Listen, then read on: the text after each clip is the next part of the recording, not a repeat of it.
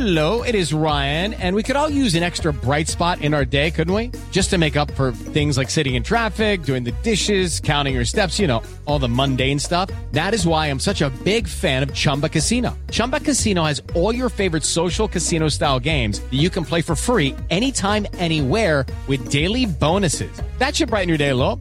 Actually, a lot. So sign up now at ChumbaCasino.com. That's ChumbaCasino.com. No purchase necessary. VGW Group. Void where prohibited by law. See terms and conditions. 18+.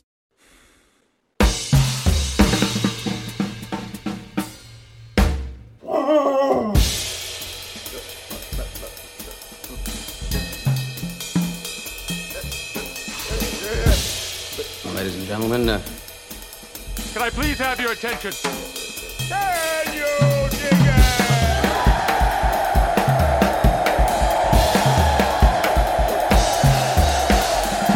Dear listeners, this is Jonah Goldberg, host of the Remnant Podcast, brought to you by The Dispatch and Dispatch Media. I got to do some quick full disclosure for everybody. We have scheduled for later today a podcast that I've been looking forward to for a very long time with Francis Fukuyama on his book Liberalism and Its Discontents, but they requested that we hold it until closer to pub date, which is next week, so we're going to do that. And then, so I thought, okay, well, we just had this Elon Musk news with the Twitter, and there's this Disney fight that's roiling everybody. It seems like a perfect issue climate for one David French to do, if not an emergency pod, a pod imbued with a sense of emergency. And but here's the real kicker. I came down with some horrible bug. I don't know if it's COVID. My fever keeps spiking back up. I've had a really rough last 18 hours. And so there may come a point where David is basically like a boxer keeping me up to go another round, is just holding me up on this thing. And I apologize in advance. And with that, my Dispatch colleague, David French, welcome back to the Remnant. Well, thanks for having me back. I appreciate it. So, I guess let's start with the Disney stuff, okay? Because I'm there's another one of these issues where I'm sort of I think I put it last week, a prairie fire of nuance. Right. I think that Charlie's position and your position is on the merits, the correct position. But there are times in life when doing as a sort of a matter of prudence or statesmanship or whatever, there are times when doing something that's sort of indefensible on the merits has a salutary effect anyway. That's the argument that you get from the smarter, not from the people who call right Disney groomer, whatever, but from the smarter people, like Rich Lowry. That's his sort of position is like, and it's sort of Ben Shapiro's as far as I can gather, which I want to circle back to. But it's basically this idea that if the left has free reign, if left-wing woke activists have free reign to bully corporations into being woke capitalism and getting out of their lane, there's an advantage to swatting them with a rolled up newspaper to get them to stay in their lane, and that there are consequences for, lots of corporate America, as we talked about a bunch, they respond to a handful of tweets as if it's real America, and it's sort of like corgis who can steer giant cattle by little nips, and having corporate America think twice before giving in to the left, because they'll pay a price with the right, as the Michael Jordan Republicans buy sneakers too kind of thing. Yeah. The argument is that you're right, and it probably won't ever happen because they're going to find a reasonable compromise. But this is a useful thing. Just how do you address that? Well, I just don't think that's the way this works. I think that in what context has smacking people de-escalated the culture war? I mean, I haven't seen any context where this sort of right-wing fantasy that we're going to punch them in the nose and they're going to kind of go yelping off into the darkness. That just doesn't happen, and especially doesn't happen if you're punching in the nose is actually unlawful and you end up losing a court battle and paying attorney's fees. That's not necessarily something that's terribly much of a deterrent. Now, I do think commercial, if a business begins to lose market share, that might be much more of a deterrent. If a business if its stock goes down and it's tied to, it's gotten too woke for its customer base, I think that's a deterrent. In other words, something impacting the bottom line in a legal, tangible way. But this sort of idea that you get on Twitter of, we're going to punish you with our fury, that just inflames. It doesn't really deter anybody. I mean, by being exactly the sort of repressive folks that the internal woke constituency says that you are, I'm not sure that that's diminishing the internal woke constituency. So I don't see the evidence for this argument that we're going to escalate, we're going to smack people around, and then that's going to make them retreat in some tangible way. I just haven't seen the evidence. And to be clear, in any discussions of Disney, I have no real regard for Disney. Mm-hmm. like this is a company that is been very pleased to do business in China, and very and extremely keen on intervening in certain contexts in American politics. I have a basic rule when it comes to all this woke corporate stuff. I'm going to respect you the moment you apply proportionate level of outrage to China or Saudi Arabia or another repressive country that you do business in, as you do to like a Georgia religious freedom law. So these companies and all of their political and corporate activism, not only do I not like it, I don't respect it. But one of the things about the Constitution is I don't have to like your expression. I don't have to respect your expression for it to be protected by the First Amendment. Yeah, so this is where the flames of the uncontrolled prairie fire of nuance start licking at the front door of the barn. I agree with you about, so this is a distinction I made in my column yesterday, right before I took ill. I think that there's a real possibility. If you think about like the fights over the Georgia voting law with Major League Baseball and all that kind of stuff, where a lot of companies got out over their skis and they just don't want to do that again. So that stuff is kind of going away. So I think there is a more legitimate case to be made that, if not Disney, right? It's like Michael Ledeen used to have this line, which I thought was funny. I kind of have a problem with it now, but he used to say, every 10 years or so, the United States needs to pick up a small, crappy little country and throw it against the wall just to show the world that we can, right? A very Machiavellian kind of point of view. And I don't endorse that. But even if it doesn't change Disney's behavior, because I think you're right that it's very embedded there, at the margins, I think there are a bunch of other corporations that are just looking at that and saying, I don't want anything to do with any of that stuff. Any like special improvement districts, are the equivalent thereof that oil companies probably have and all that kind of thing. So on the business side, I think the defenders of this, which again, I'm sort of a half devil's advocate on this, have a better case. Where I agree with you entirely is that, forget the corporations for a second, the mobs will just take this as a reward for mob-like behavior. Hey, we called everybody groomers, and we said you're pedophiles, and Ron DeSantis did what we wanted, and he even got a pound of flesh after he got the bill that he wanted passed. And when you subsidize mobs, you get more mobs, or when you reward mobs, you get more mobs. And I think so. We are now seeing a right wing. All the stuff we've been saying about David Shore and the captivity of the woke young people in the Democratic Party. We're now seeing a version of that with the Republican Party, also with just Twitter driven. Oh, totally. And one of the things that there's a couple of things here. One was said very brilliantly by Charlie in an editor's podcast, Charlie Cook in an editor's podcast. Great. Yeah, it was really good.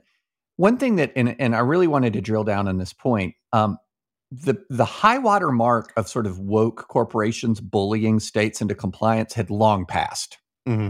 So if you go back to 2015 and remember Mike Pence and the Indiana Religious Freedom Restoration Act controversy, where Pence caved really quickly to this sort of corporate boycott threat, and the Indiana legislature caved really quickly to this thing. And I think it caught a lot of folks off guard how justifiably angry a lot of Republicans were at Pence and at the Indiana legislature and others for caving to that corporate pressure.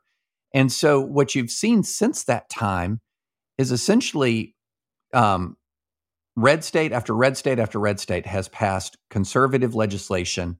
There have been boycott threats. There have been there's been anger expressed, and they've just gone ahead and done it anyway. I mean, the wave of heartbeat bills, for example, just a wave of heartbeat bills all across the South, religious freedom acts all across, parts of red America. And it just doesn't work anymore. It's sort of like treated as background noise and almost as an opportunity for a Republican politician to demonstrate their strength. Oh, they wanted me, the corporations came after me and we passed the law anyway. As Charlie says very well, that's all winning. That's winning. If there's a heartbeat bill and Disney's saying, well, we might not film in your state anymore, and you pass it anyway because you believe it is a just and if it's a law that is just and it is aimed at preserving human life, and you're going to pass it anyway and call their bluff and say, you do what you're going to do, but we're going to do what we're going to do. That's all winning, and so what you're dealing with here now is, and I think you said it well, is this Twitter mindset that says, no, winning isn't enough. What you have to do is you have to punch people. You have to make them hurt. You have to make them feel it. Now, the irony here, though, is, Disney may sue or Disney may not sue. Chick-fil-A didn't sue when it was excluded from certain jurisdictions. It could have. It chose not to for its own reasons.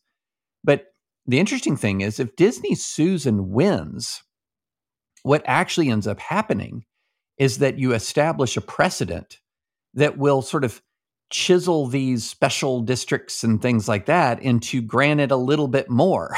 Right. Because you're going to have to, if you're a state, you're going to have to sort of show, wait a minute, we're getting rid of this special district, not for discriminatory reasons, but because it's an economic reform. It's, neutral, we're applying neutral principles. So it's, the classic temptation to censorship is always that sort of low-hanging, short-term fruit victory.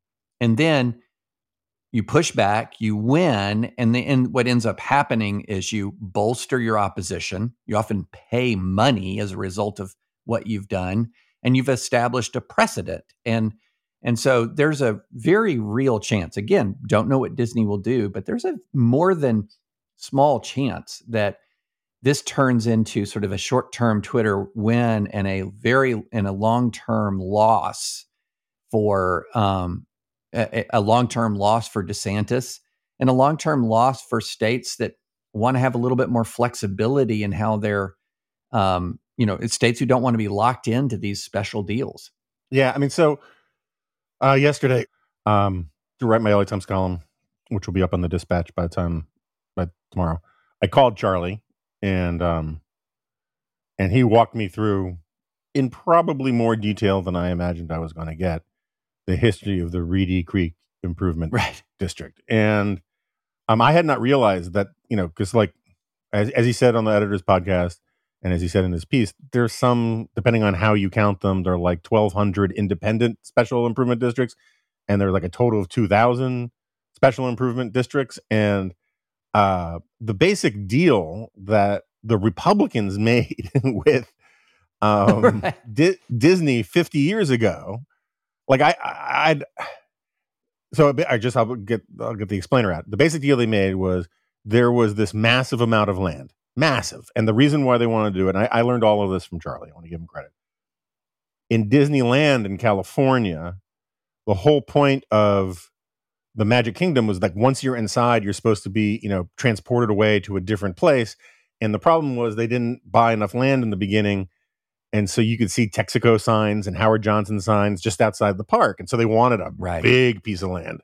And so there was this vast, there were some orchards and there were some swamps, and that was about it. And they struck a deal with the state of Florida that said, we will buy all of this and we will build on our own dime all of Disney World, all of its sundry associated things, and we will run it as a sort of independent thing, because it doesn't make sense to have, guys doing pest control from the Orange County government coming in. We know how to do that, blah, blah, blah, blah, blah.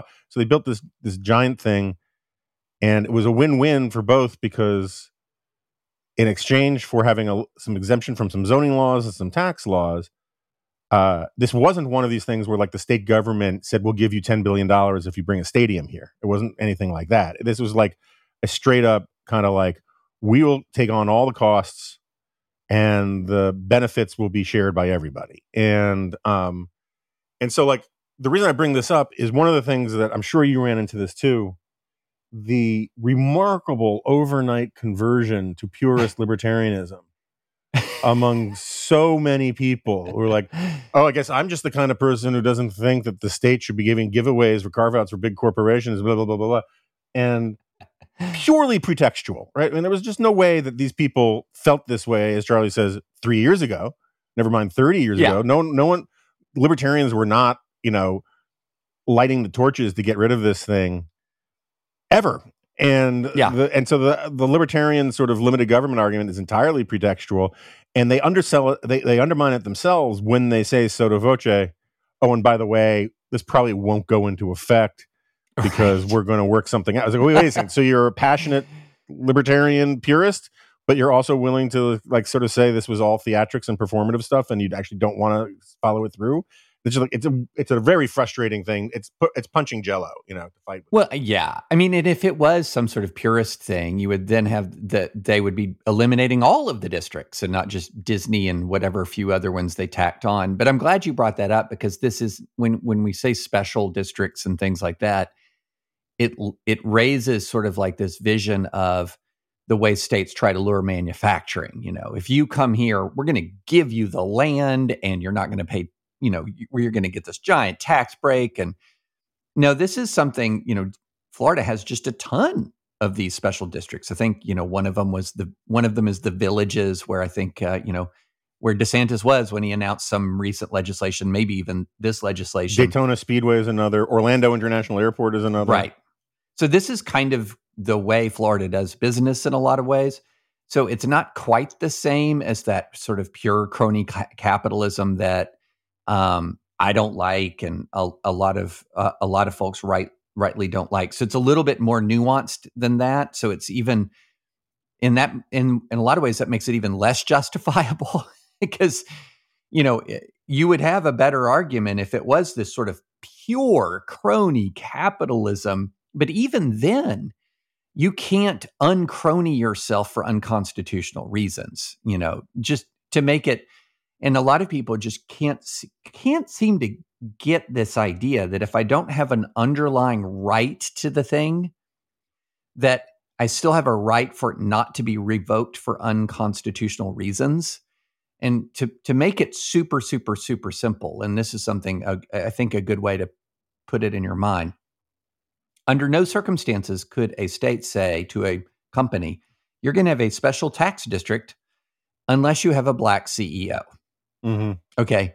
Right. Well, everyone would go, oh, that's absolutely, that's unconstitutional.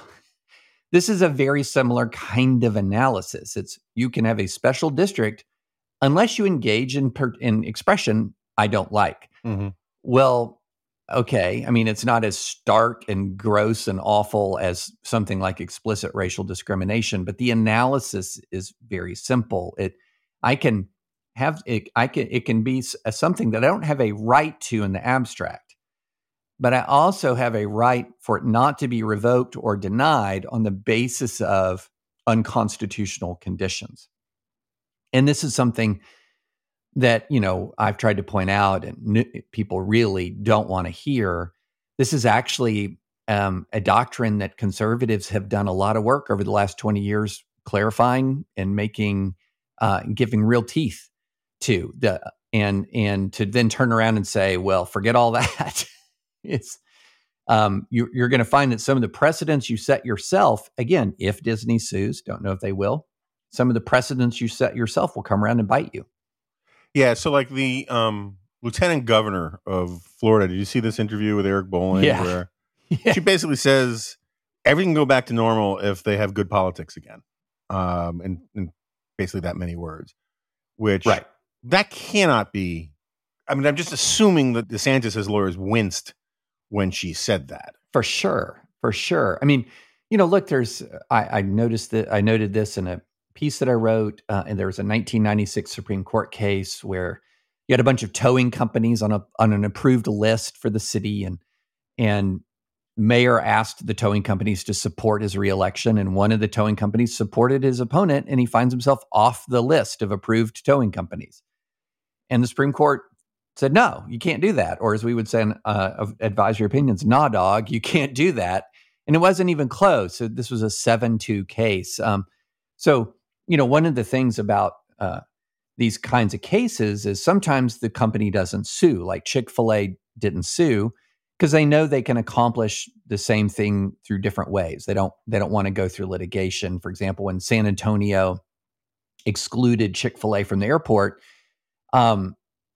the backlash was so strong that ultimately, the Trump administration intervened and San Antonio offered the slot, but Chick-fil-A had made other plans and moved on. So the company may or may not sue. I would be a little surprised if they didn't, or maybe they've already got a political compromise they're working out on this.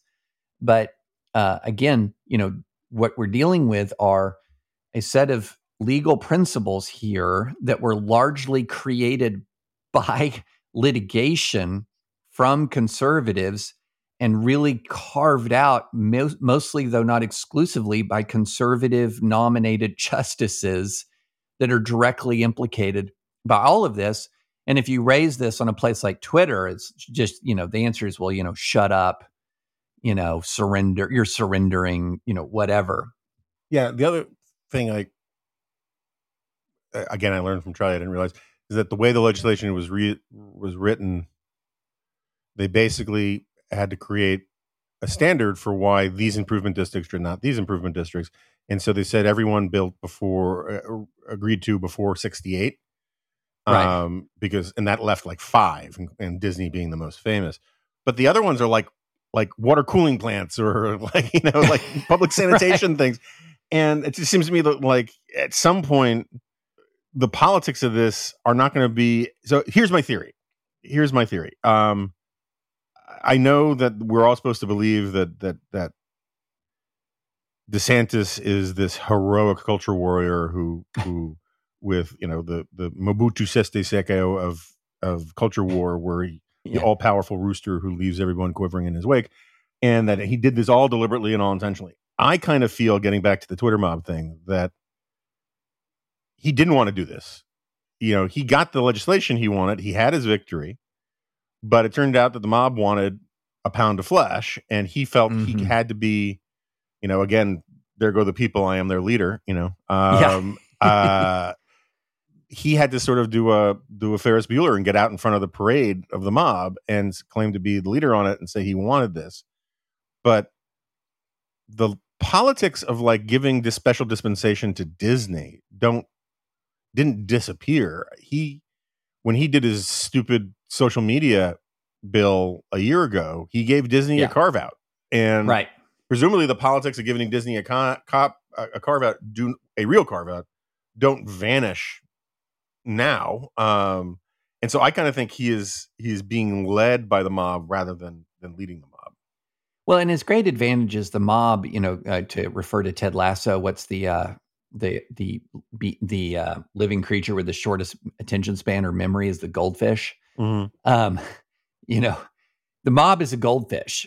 And so DeSantis rallies against social media, and it's blocked by court. Like, it's blocked. That social media law is not in effect. It was passed. It's not in effect. It's blocked. And the goldfish mob doesn't care because it got what it wanted, which was the law. Now, never mind the laws of no force or effect. And this is what's happening with a lot of these laws. So, in the HB 1557, the Florida bill involving LGBT issues, everyone kept saying, we're protecting kids K through 3, K through 3, K through 3. Well, what the law was aimed at wasn't even being taught K through 3. So they were rallying to stop something that wasn't happening. And it wasn't just K through 3, it was K through 12, with vague standards and yada, yada, yada. But again and again, what you see in a lot of these laws that are owning the libs is that, in a lot of these jurisdictions, you're rallying to stop something that isn't happening. Right. Now, it might be happening in New Jersey, and all the listeners who are going to send me some curriculum from New Jersey, I've seen it. Or it might be happening in San Francisco if you're going to send me that curriculum, or it might be happening in a hyper woke private school. I've seen all that stuff. I know it's very real. It absolutely does happen in districts here and there and here and there and here and there. But a lot of these red jurisdictions where people are really moving decisively, they are winning by banning stuff that doesn't exist. But again, it's this goldfish mentality, and they're just moving. What's the next thing? More. Let's ban more stuff, and let's ban more stuff, and let's ban more stuff. And they're overreaching. Florida just passed this thing called the Stop Woke Act, which is getting no press compared to the Disney thing, because I guess Thor is more interesting. And that thing is just an unconstitutional dumpster fire dealing with higher education. And that will almost certainly be challenged in court. And the weird thing is when DeSantis his first press release on the Stop Woke Act, every bullet point of justification for it involved something that was happening outside of Florida. Every one of them. You'd think they could find one. I mean, I'm sure there's something in Florida. You think you could find one, but everything was something from outside of Florida. And so this is just happening again and again and again. And the sad thing, Jonah, is a lot of this is squandering energy that could be used for real, actual, truly important systemic change, like really putting school choice on steroids. If you've got a lot of political will to do something about public education, and there's a lot of discontent about public education in general, even if a majority of people tend to like their own school, where is the real move for school choice, right? Where is that? But no, we're running around passing speech codes. Yeah, because I think the metric for success is actually more to have X amount of Fox News and OAN and Newsmax segments talking about how DeSantis is fighting this, that, or the other thing. People don't follow the policy stuff; they don't care. It's just it's a marketing thing more than anything else. All right, from Twitter mobs to Twitter itself, where do you put your level of anxiety about Elon Musk buying Twitter? There are people on Twitter who have it on a 0 to 10 scale, have it around 36, end of democracy, end of everything, and then there are other people, it's a horseshoe theory. The people who are wildly excited about it, I think, are as rational as the people who are wildly angry about it, because they're both. I tweeted this yesterday. I think, that basically running Twitter successfully is the Kobayashi Maru of digital platforms. Yeah. It can't be done, right? It's the no-win situation. So where do you come down on it? Well, on my concern over Elon Musk owning Twitter, my concern over his effect on Twitter is so low it can't be registered on an electron microscope. What he does to Twitter, I am so unconcerned about that. The only thing I'm concerned about with him owning Twitter, he's now going to own Twitter, Tesla, and SpaceX. And we all know he needs to prioritize SpaceX. Right. So he needs to be focused on getting us to Mars, not on moderating Twitter. But the problem with Twitter, look, there are multiple instances of unfair moderation at Twitter. Going all the way back to the Hunter Biden stuff. I mean, we called out the weird Twitter rationale for censoring that laptop story that, basically where they said, well, we don't allow hacked materials, but they had just recently permitted the New York Times stories about Trump's tax returns to go everywhere. Right. So, yeah, there are moderation decisions that Twitter has made that are pretty biased and arbitrary. But the real issue with Twitter is not its moderation. It's much more its sort of composition. It's a far left social media platform. And so what that means, and that has a really toxic effect, I think, on both of the left and the right, and in different ways. Manhattan Institute, Brian Riedel said, he had this really great tweet. He said the Twitter overall user base is so democratic that it would tie Hawaii and Vermont for the most liberal state. Right. And its users, its actual power users, are so democratic that they match the second most Democratic congressional district in America. And that has this weird effect on both right and left online. I think on the left, it gives them a feeling of kind of false ascendancy, that everything is on their side, that they are the consensus, and the consensus isn't just left of center, it's really left. And then, it gives the right this kind of constant sense of emergency. I wrote that it's sort of the feeling you might expect if you spent all your entire life in Barbara Lee's congressional district in Berkeley. And so it kind of drives both sides crazy in different ways. And then at the same time, the culture of the place is just very nasty and malicious. And I don't know what Elon Musk is going to do about that. It's a broken culture of the website, and whether or not you allow the Babylon Bee on isn't going to do anything to that underlying culture of the website. And I think Twitter is pretty broken, and I don't know what any person can do about it. So you're pretty invested in this whole First Amendment brand of yours. And it's almost as strongly associated with your reputation as support for the Third Amendment is with mine. And well, you seem more successful than me then. So an absolute free speech platform, which is that that is only limited by First Amendment principles. And I've heard you talk about this a bunch of times, right? So you can't advocate violence. You can certainly, a private entity can regulate or censor hate speech, all these kinds of things, right? If you have a more expansive view of what crosses the line, and that's what I think a lot of people are scared about with Elon Musk, you're still going to end up doing content moderation. Yeah. You're just going to have to. And the problem with Twitter has always been sort of a Gresham's law of the comment sections, which is the crappiest commenters drive out the best commenters. And so someone will, he's a rich guy, but he just dropped $54 billion on this thing.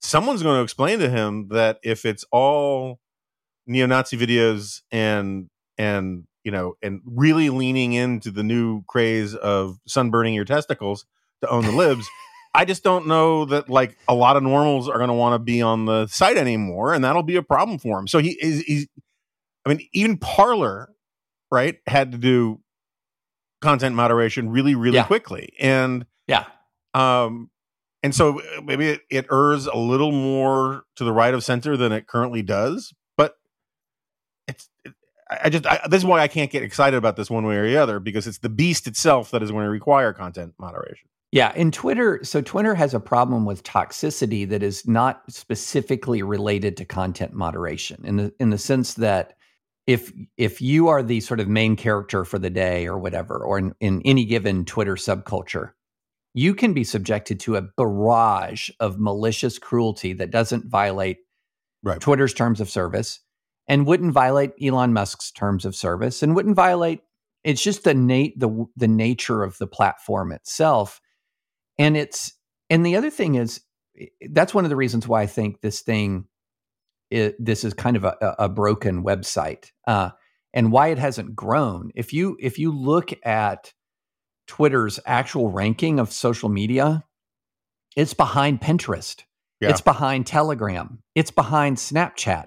It's behind like half a dozen different Asian or Chinese, social media companies. It is way behind TikTok. It's light years behind Instagram. And the reason is it's not a fun place. And for some reasons that are kind of unique to the way the platform works, it's also happened to be the place where every journalist is, or almost every journalist and almost every congressional staffer. And that's kind of its cachet. And that you can't build a social media colossus on that. And the problem is, I don't know about you, Jonah, but almost every person I know who's on Twitter wishes there was another place to be where they could replicate sort of the advantages of the site, which is sort of instant access to their peers' thoughts, without the downside, which is the pile-on culture that's constantly present. And until Twitter can deal with, and it's not a content moderation viewpoint issue, until Twitter can deal with that sort of malicious pile-on mentality that dominates the website, I think it's got a low ceiling compared to many of these other social media companies. Yeah, I mean, an overwhelming majority of Americans don't tweet, right? And why would they? Right. And that's, I mean, this is a point Megan McArdle was making recently on here about how if you took even a really, really viral Twitter mob that was really into it, very rarely would it be more people than filling a really good sized Texas high school football stadium. Yeah, that's right. Somehow our politics are having to sort of be driven by this kind of thing. Is very weird. So like if Musk had bought it and then just handed the keys to you, what would you do with it? That's a really good question. Because the advantage of Twitter, as I said, is unlike Facebook or Instagram, it has an easy format for accessing your peers' thoughts and ideas and accessing the work of your peers. And you can see why congressional staffers and members of Congress would be drawn to that, because then they have instant access to sort of an array of media right at their fingertips. The problem you have is the thing that then draws the audience is that everybody in theory has access to that same thing. But the thing that makes it repulsive is that the worst of the comment section then manifests itself instantaneously. So Jonah, I've literally given more thought than a healthy person should give to this very idea. And the best that I can think of is, are there ways in which you can tweak the algorithm in such a way that, well, I've had a couple of ideas, and I don't know if these would work or not work. One is you can't quote tweet at all unless you click the link. In other words, because one of the central ways of piling on these days is that's the quote tweet, right? That's the new ratio is the quote tweet. So no quote tweeting unless you actually click the link. Well, just like raising that one little bar. And the reason why I say that is, I've been the subject of more than one Twitter pylon. And every time I'm the subject of a Twitter pylon, I look at the metrics, and it's always amazing. I might have a tweet with 2.2 million impressions. It means it's been seen 2.2 million times. It might have almost 100,000 engagements and 5,000 or 6,000 link clicks. So that's the worst of Twitter. So I do wonder if you begin to diminish the way in which you can engage with something unless you have at the very least click the underlying source material, might raise a barrier. But then you're in this catch-22 commercially, where the more you raise a barrier to engagement, the more you're going to raise a barrier to involvement on the platform itself. Yeah. So I don't know that there's a great solution. I think that I'm very much of I do not want to see politically biased content moderation. At the same time, I do think of what are creative ways to deal with intentional personal harassment, which is the thing that keeps an awful lot of people away from the platform. What are the ways to limit the ability of an individual to engage in personally harassing behavior? These are issues that I think are that's where I would go. Limiting the ability to engage with people without engaging with source material, and limiting the ability to engage in relentless personal harassment. Those are the two issues that make the place so ridiculously toxic. But the question again is, what kind of commercially viable platform do you have left? Yeah. Well, I mean, I think it's not commercially viable now. I mean, that's right. Again, that's what I mean by the Kobayashi Maru. It's like literally set up to not work, and people don't realize that its cultural profile is huge, but compared to actual big tech companies, it's a rounding error. Compared to Facebook or Microsoft or any of that kind of stuff. Netflix, yeah. I do like how Elon Musk wants to open up the algorithm so that people can see what it does. And I was talking to Yuval about a similar argument about this about Facebook a while back, and he made the point, which I thought was a good one, which is that we went through something like this with like transparency and budgeting, where we said we're going to show people our math on how we do the budget. No one looks at like neither of us would look at like the open source code for the algorithm and be like, now I understand what it does, right? I mean, it's anyway. And because none of us will understand it, so this is what's going to happen, and you can just write it out. So somebody's going to open up the source code, and I saw on Twitter that someone said, when Elon Musk opens the source code, and it was a picture of the Matrix from just all these symbols and glowing symbols. Then you're going to have these explainers by people who you don't know if they understand the algorithm or not. Right. But they're going to say they understand the algorithm, and it's going to demonstrate and prove once and for all whatever underlying bias they had at the beginning of it. And then that'll be shared all over the place, the algorithm exposed, and you'll have no way of knowing whether that person knows what they're talking about. I mean, I would trust probably a reporter from Wired to look at it, someplace like that. But like for the most part, I wouldn't trust, like the Daily Wire's piece on it. I'm not sure I would trust. Oh, speaking of which, I teased this before, we're both sort of friendly with Ben Shapiro and all that, but I got to say his position on the Disney stuff, I just find it ironic, right? Because he has just started an entertainment studio where they're going to make movies and other entertainment that is going to be jam-packed with family values and the right politics, right? And his position is that Disney needs to be punished for creating content with the wrong politics. And it does not seem obvious to me that this isn't just inviting the whirlwind to come back on. I mean, presumably Tennessee is not going to give them a hard time for their content, but the sort of principle still holds. Yeah. I mean, well, you just used a word, principle, that is of diminishing purchase. Yeah.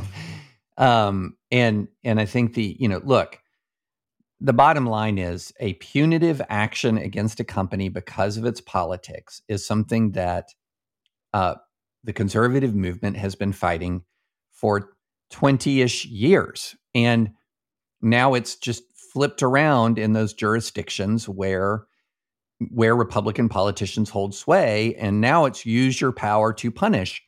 And, what I keep going back to is, look, if you keep trying that, you're going to lose. Companies are going to go to court and you're just going to get beat. Yeah. But, that goldfish mentality that, you're still going to get credit for trying.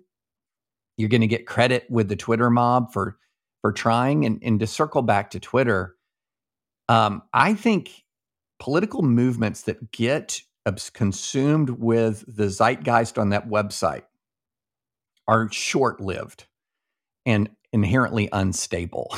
And you're seeing this in blue spaces right now, where I'm fascinated by what's happening in San Francisco. If you were only on Twitter and you were only on left-wing Twitter, you would think this movement of hyper woke school boards and progressive prosecutors had some irresistible cultural momentum. And this was the future. And now, you've had the San Francisco recall of the school board members, and that's not Republicans recalling those school boards. Those are progressives. And now you've got this recall of this progressive prosecutor. That's likely to succeed. Someone else was telling me the LA prosecutor's likely next. These are movements that were built around an online culture that doesn't translate well in the real world. Yet it can have success for a time, but it's inherently unstable because it's so far outside of normal voters' normal experiences.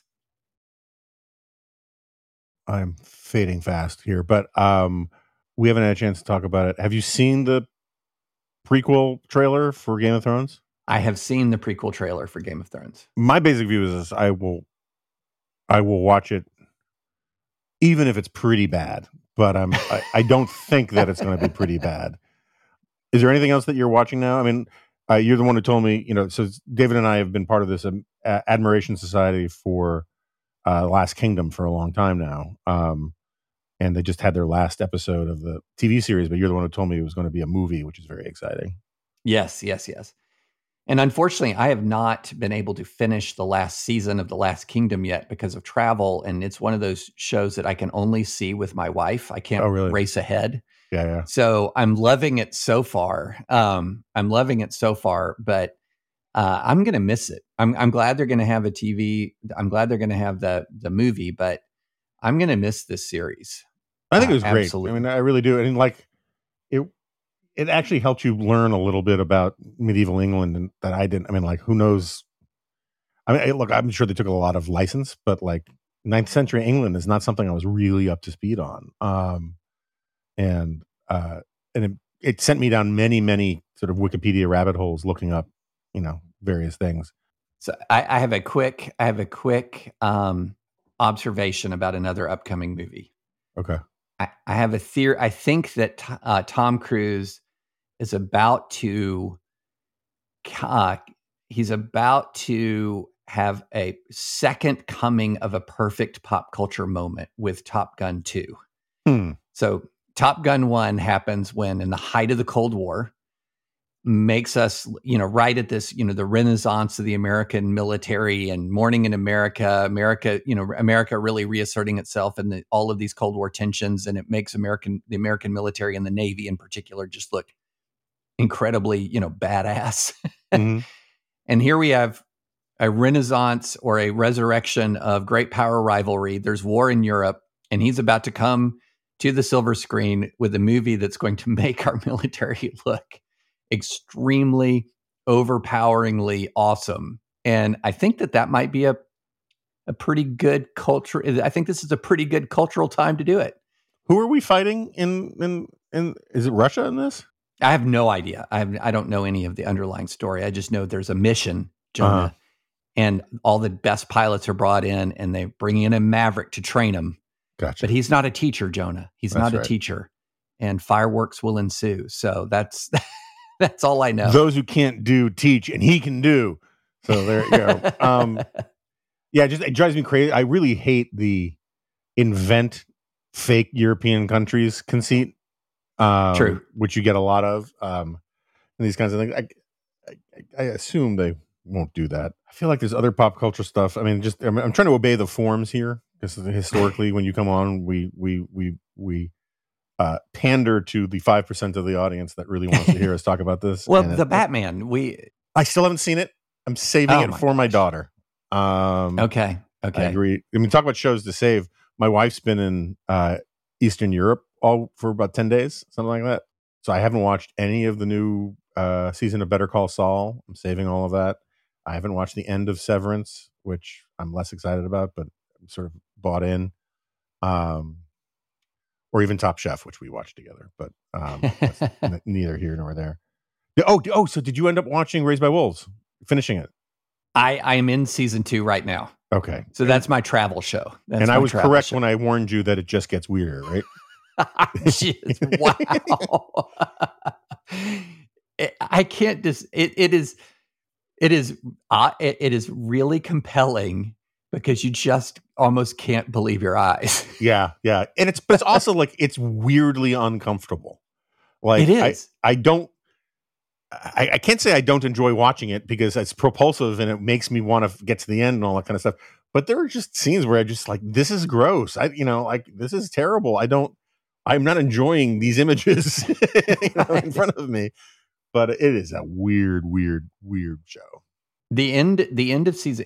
I would put it this way: you're talking about it begins tonally weird, moves to substantively weird, and then by the season finale of season 1, it becomes just objectively weird, unbelievably bizarre. Yeah.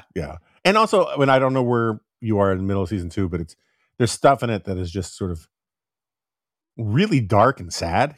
And for listeners who don't know, it's a Ridley Scott series on HBO called Raised by Wolves, and it's about androids who take human to raise on another planet as a sort of to save the human race. And I cannot actually describe the weirdness of everything. It is such a strange thing. And I think if you watch the first episode, you'll at least understand why I say it's strange, but it gets stranger. I mean, really, really stranger. So, do you have any other burning hot pop culture things that you need to get off your chest? Are you looking forward to the Doctor Strange thing? Oh, I look forward to all of them, Jonah. I'm looking forward to Doctor Strange. I'm looking forward to Thor: Love and Thunder. I'm looking forward to all of it. But it's funny just to circle back because, hey, look, we're circling back. That's all Disney, right? Yeah. This is where Disney would really feel like it has to change, as if Thor: Love and Thunder flops or Doctor Strange flops. And why does it flop? It's not because it got bad reviews. It's not because it's not, weird version of Doctor Strange or a weird version of Thor, but because people are sick of Disney, which I don't think is going to happen. I don't either. Yeah. Because again, going back to all this Twitter stuff, a lot of this is just taking place totally removed from people's lives. Just totally removed. And this other thing about Twitter is what ends up happening is those of us who are on the site, you'll go through 2, 3, 4 Twitter news cycles, and people will not even know anything about the first one out in their real world. And it's so important, I think. And I just worry that too many journalists just don't have relationships with people who are not in that world and have no sense of how removed they are. And Twitter is, I still go back to this Nate Cohn piece at the onset of the Democratic primary where he said, the Democratic primary electorate is 1/3 online, 2/3 offline. And the 1/3 online is more progressive than the median Democrat, and the 2/3 offline is more moderate and conservative than the median Democrat. And only one Democrat ran for the 2/3. Yeah. All the others were running for the 1/3, and the one who ran for the 2/3 won in a rout after, faltering early on, but won in a rout. And I think there's a really important lesson there. Yeah, the whole thing was so strange. I mean, we don't need to sink like a chud back into the sewer of rank punditry, but the Democratic primaries in 2000 were so weird insofar as Hillary Clinton won in 2016 the Democratic nomination, and look, and we both think Hillary Clinton is pretty far to the left, and we're not fans of Hillary Clinton, but basically all the combatants in 2000 in 2020 were trying to capture the lane of Bernie Sanders, who had lost. Yeah. And I never got a great answer out of any Democratic strategist I talked to about that, other than this sort of basically this very online sort of bubble thinking. Buttigieg could have come out the smart play for Buttigieg would have been a gay Joe Manchin, right? Yeah. A really culturally conservative dude who just happens to be gay. So he wins all the points for the gay part with the identity politics of the Democratic Party. But other than that, he's like this sort of good government. I mean, he's a little too wonky, but that kind of thing.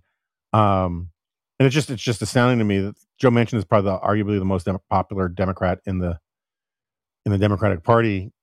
with the people who aren't online. Yeah. and so AOC and all those people hate him and want to purge him from the party when they're the ones who would probably help the Democratic Party more if they were purged from the party. But it's very hard to outgrow high school in the sense that, our peers always exercise disproportionate influence on us. And Twitter is a giant cauldron of peer pressure. Yeah. And so that's what I mean when you got all of the staffers and all of the journalists on there together. It's a giant factory engine of peer engagement and peer approval or disapproval. And that always has a disproportionate impact on people, far more than what they might know about the truth of the abstract about everyone else out there. And I think it's one of the reasons why you see this same thing happen. The voters weigh in, and like an Eric Adams wins in New York, or there's the recall in San Francisco. And for a day or two or three or four online, you'll see this, whoa, wait a minute, let's listen to David Shore again. Yeah. And then day 5 or 6, 7 later, the goldfish mentality kicks back in, and everything's about, policing, making sure you're policing that people are properly on the left, or policing that people are angrily enough on the right. And that's then the peer engagement starts to drag. It's like, what's that line from Godfather? Just when I thought I was out, you pulled me back in. That's constantly what's happening, because those are your peers. It's peer pressure, and it's really hard it's really hard to resist peer pressure. And that's the fundamental underlying dynamic that just keeps yanking people towards extremism and anger in our line of work. Yeah. All right. Well, on that cheery note, I'm going to set you free. I got to go lie down for a little bit if I'm going to do this Fukuyama thing. And you should take a look at his book, by the way. Obviously, I'm going to talk about this a great deal in an hour, but his history of the intellectual history of liberalism is actually really very useful. It's like a high-end college course that's very clearly written that helps you sort of come to it. But it's I got my disagreements with him, but I think it's really a useful book. I've got it. I can't wait to look at it. And his book, End of History, is one of the more misunderstood books of our time. He actually forecast a lot of what we're dealing with right now. Yeah. So.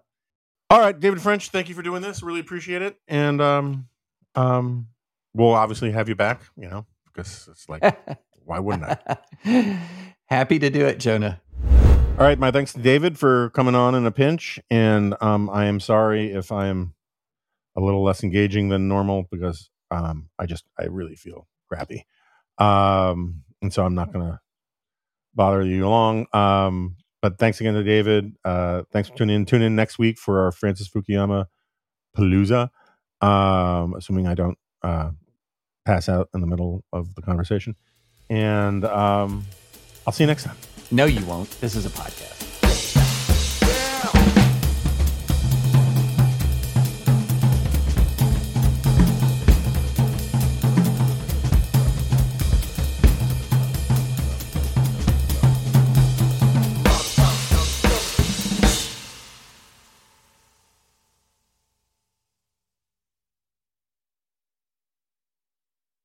Step into the world of power, loyalty, and luck. I'm gonna make him an offer he can't refuse. With family, cannolis, and spins mean everything. Now, you wanna get mixed up in the family business. Introducing The Godfather at ChumbaCasino.com. Test your luck in the shadowy world of The Godfather slot. Someday, I will call upon you to do a service for me. Play The Godfather, now at ChumbaCasino.com. Welcome to the family. No purchase necessary. VGW Group. Void where prohibited by law. 18+. Terms and conditions apply.